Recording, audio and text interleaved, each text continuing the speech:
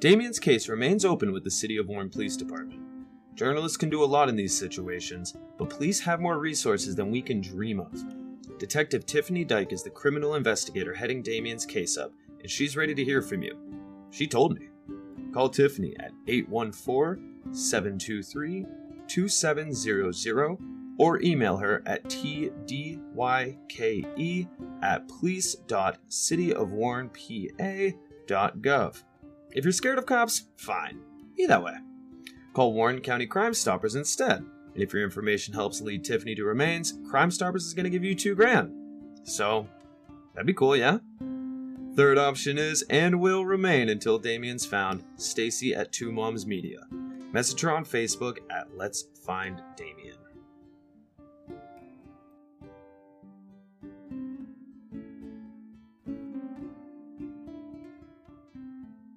The areas where they would have been looking for him would have been like Morrison Run area. Oh my. Up that area. Reservoir. I believe technically we're on the Allegheny Plateau, which means we're on the fringe of the Appalachian Mountains. Now, the Pittsburghers will tell you they're coming up to the mountains, whereas the Warren County residents will go, yeah, I don't know. And the people from Colorado go, these aren't mountains. These are big hills in some areas, but you can get lost. And speaking of getting lost, Heart's Content. It seems every year somebody does get lost up there. Potter County is famous for stargazing at Cherry Springs. You can get every bit the same stargazing in Heart's Content. There's no light up there. There's no, I've talked to folks who've been up there at night in the heart of the woods, and you better know where you're going. You better know where you're going in the daylight. Hunters will tell you that they've gotten lost. I know one specifically who spent the night with his dog in Heart's Content. I mean, just acre after acre. And how much of it is trails and navigable, and how much of it is just straight up wild space? Well, I believe there is a 1 mile loop, and I believe there's a 3 mile loop, give or take, that are well marked. Other than that, some of the comments we've received is it all looks the same, which is really troubling. And I'm sure the sweat starts quickly if you think you're in one direction and suddenly you realize you're not.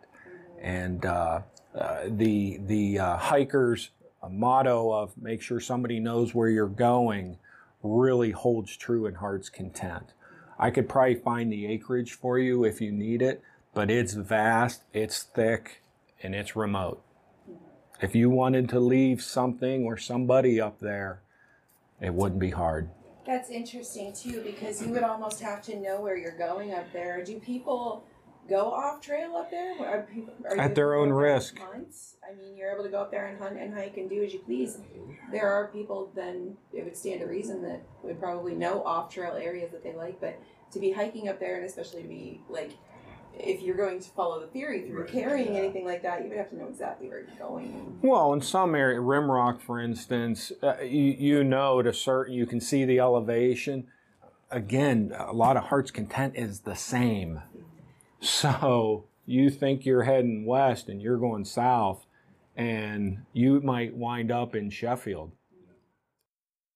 I guess the other prevalent theory is, the reservoir or somewhere near the tailwaters of the dam or something like that, which is different because there are so many marked trails up there, but there's also easy access to a lot of points along the water, right? Sure.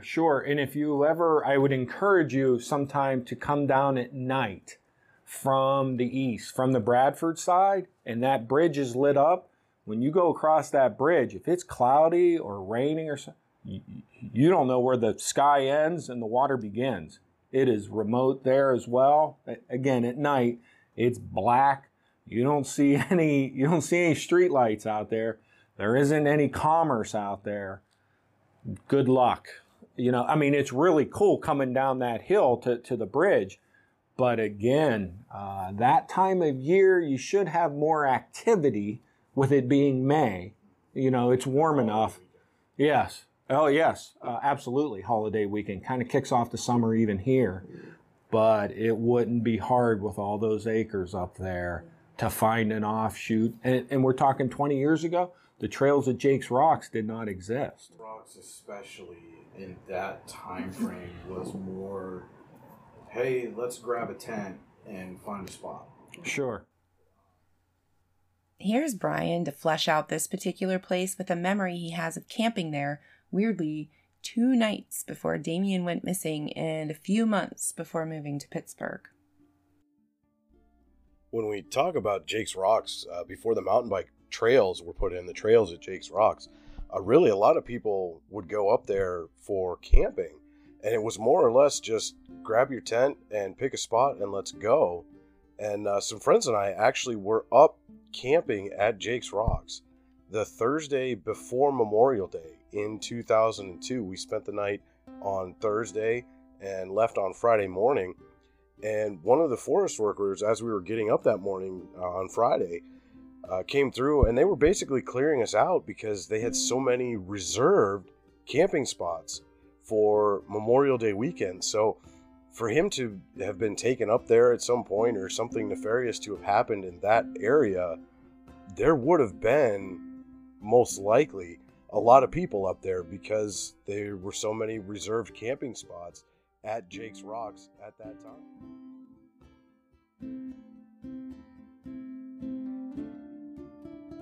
Do you have a question or a comment about this case or our coverage of it? Visit our Anchor site and click the message button to leave it for us in a voice recording. We may use your recording on an upcoming Q&A episode or other places throughout upcoming episodes. Do it. Peer pressure.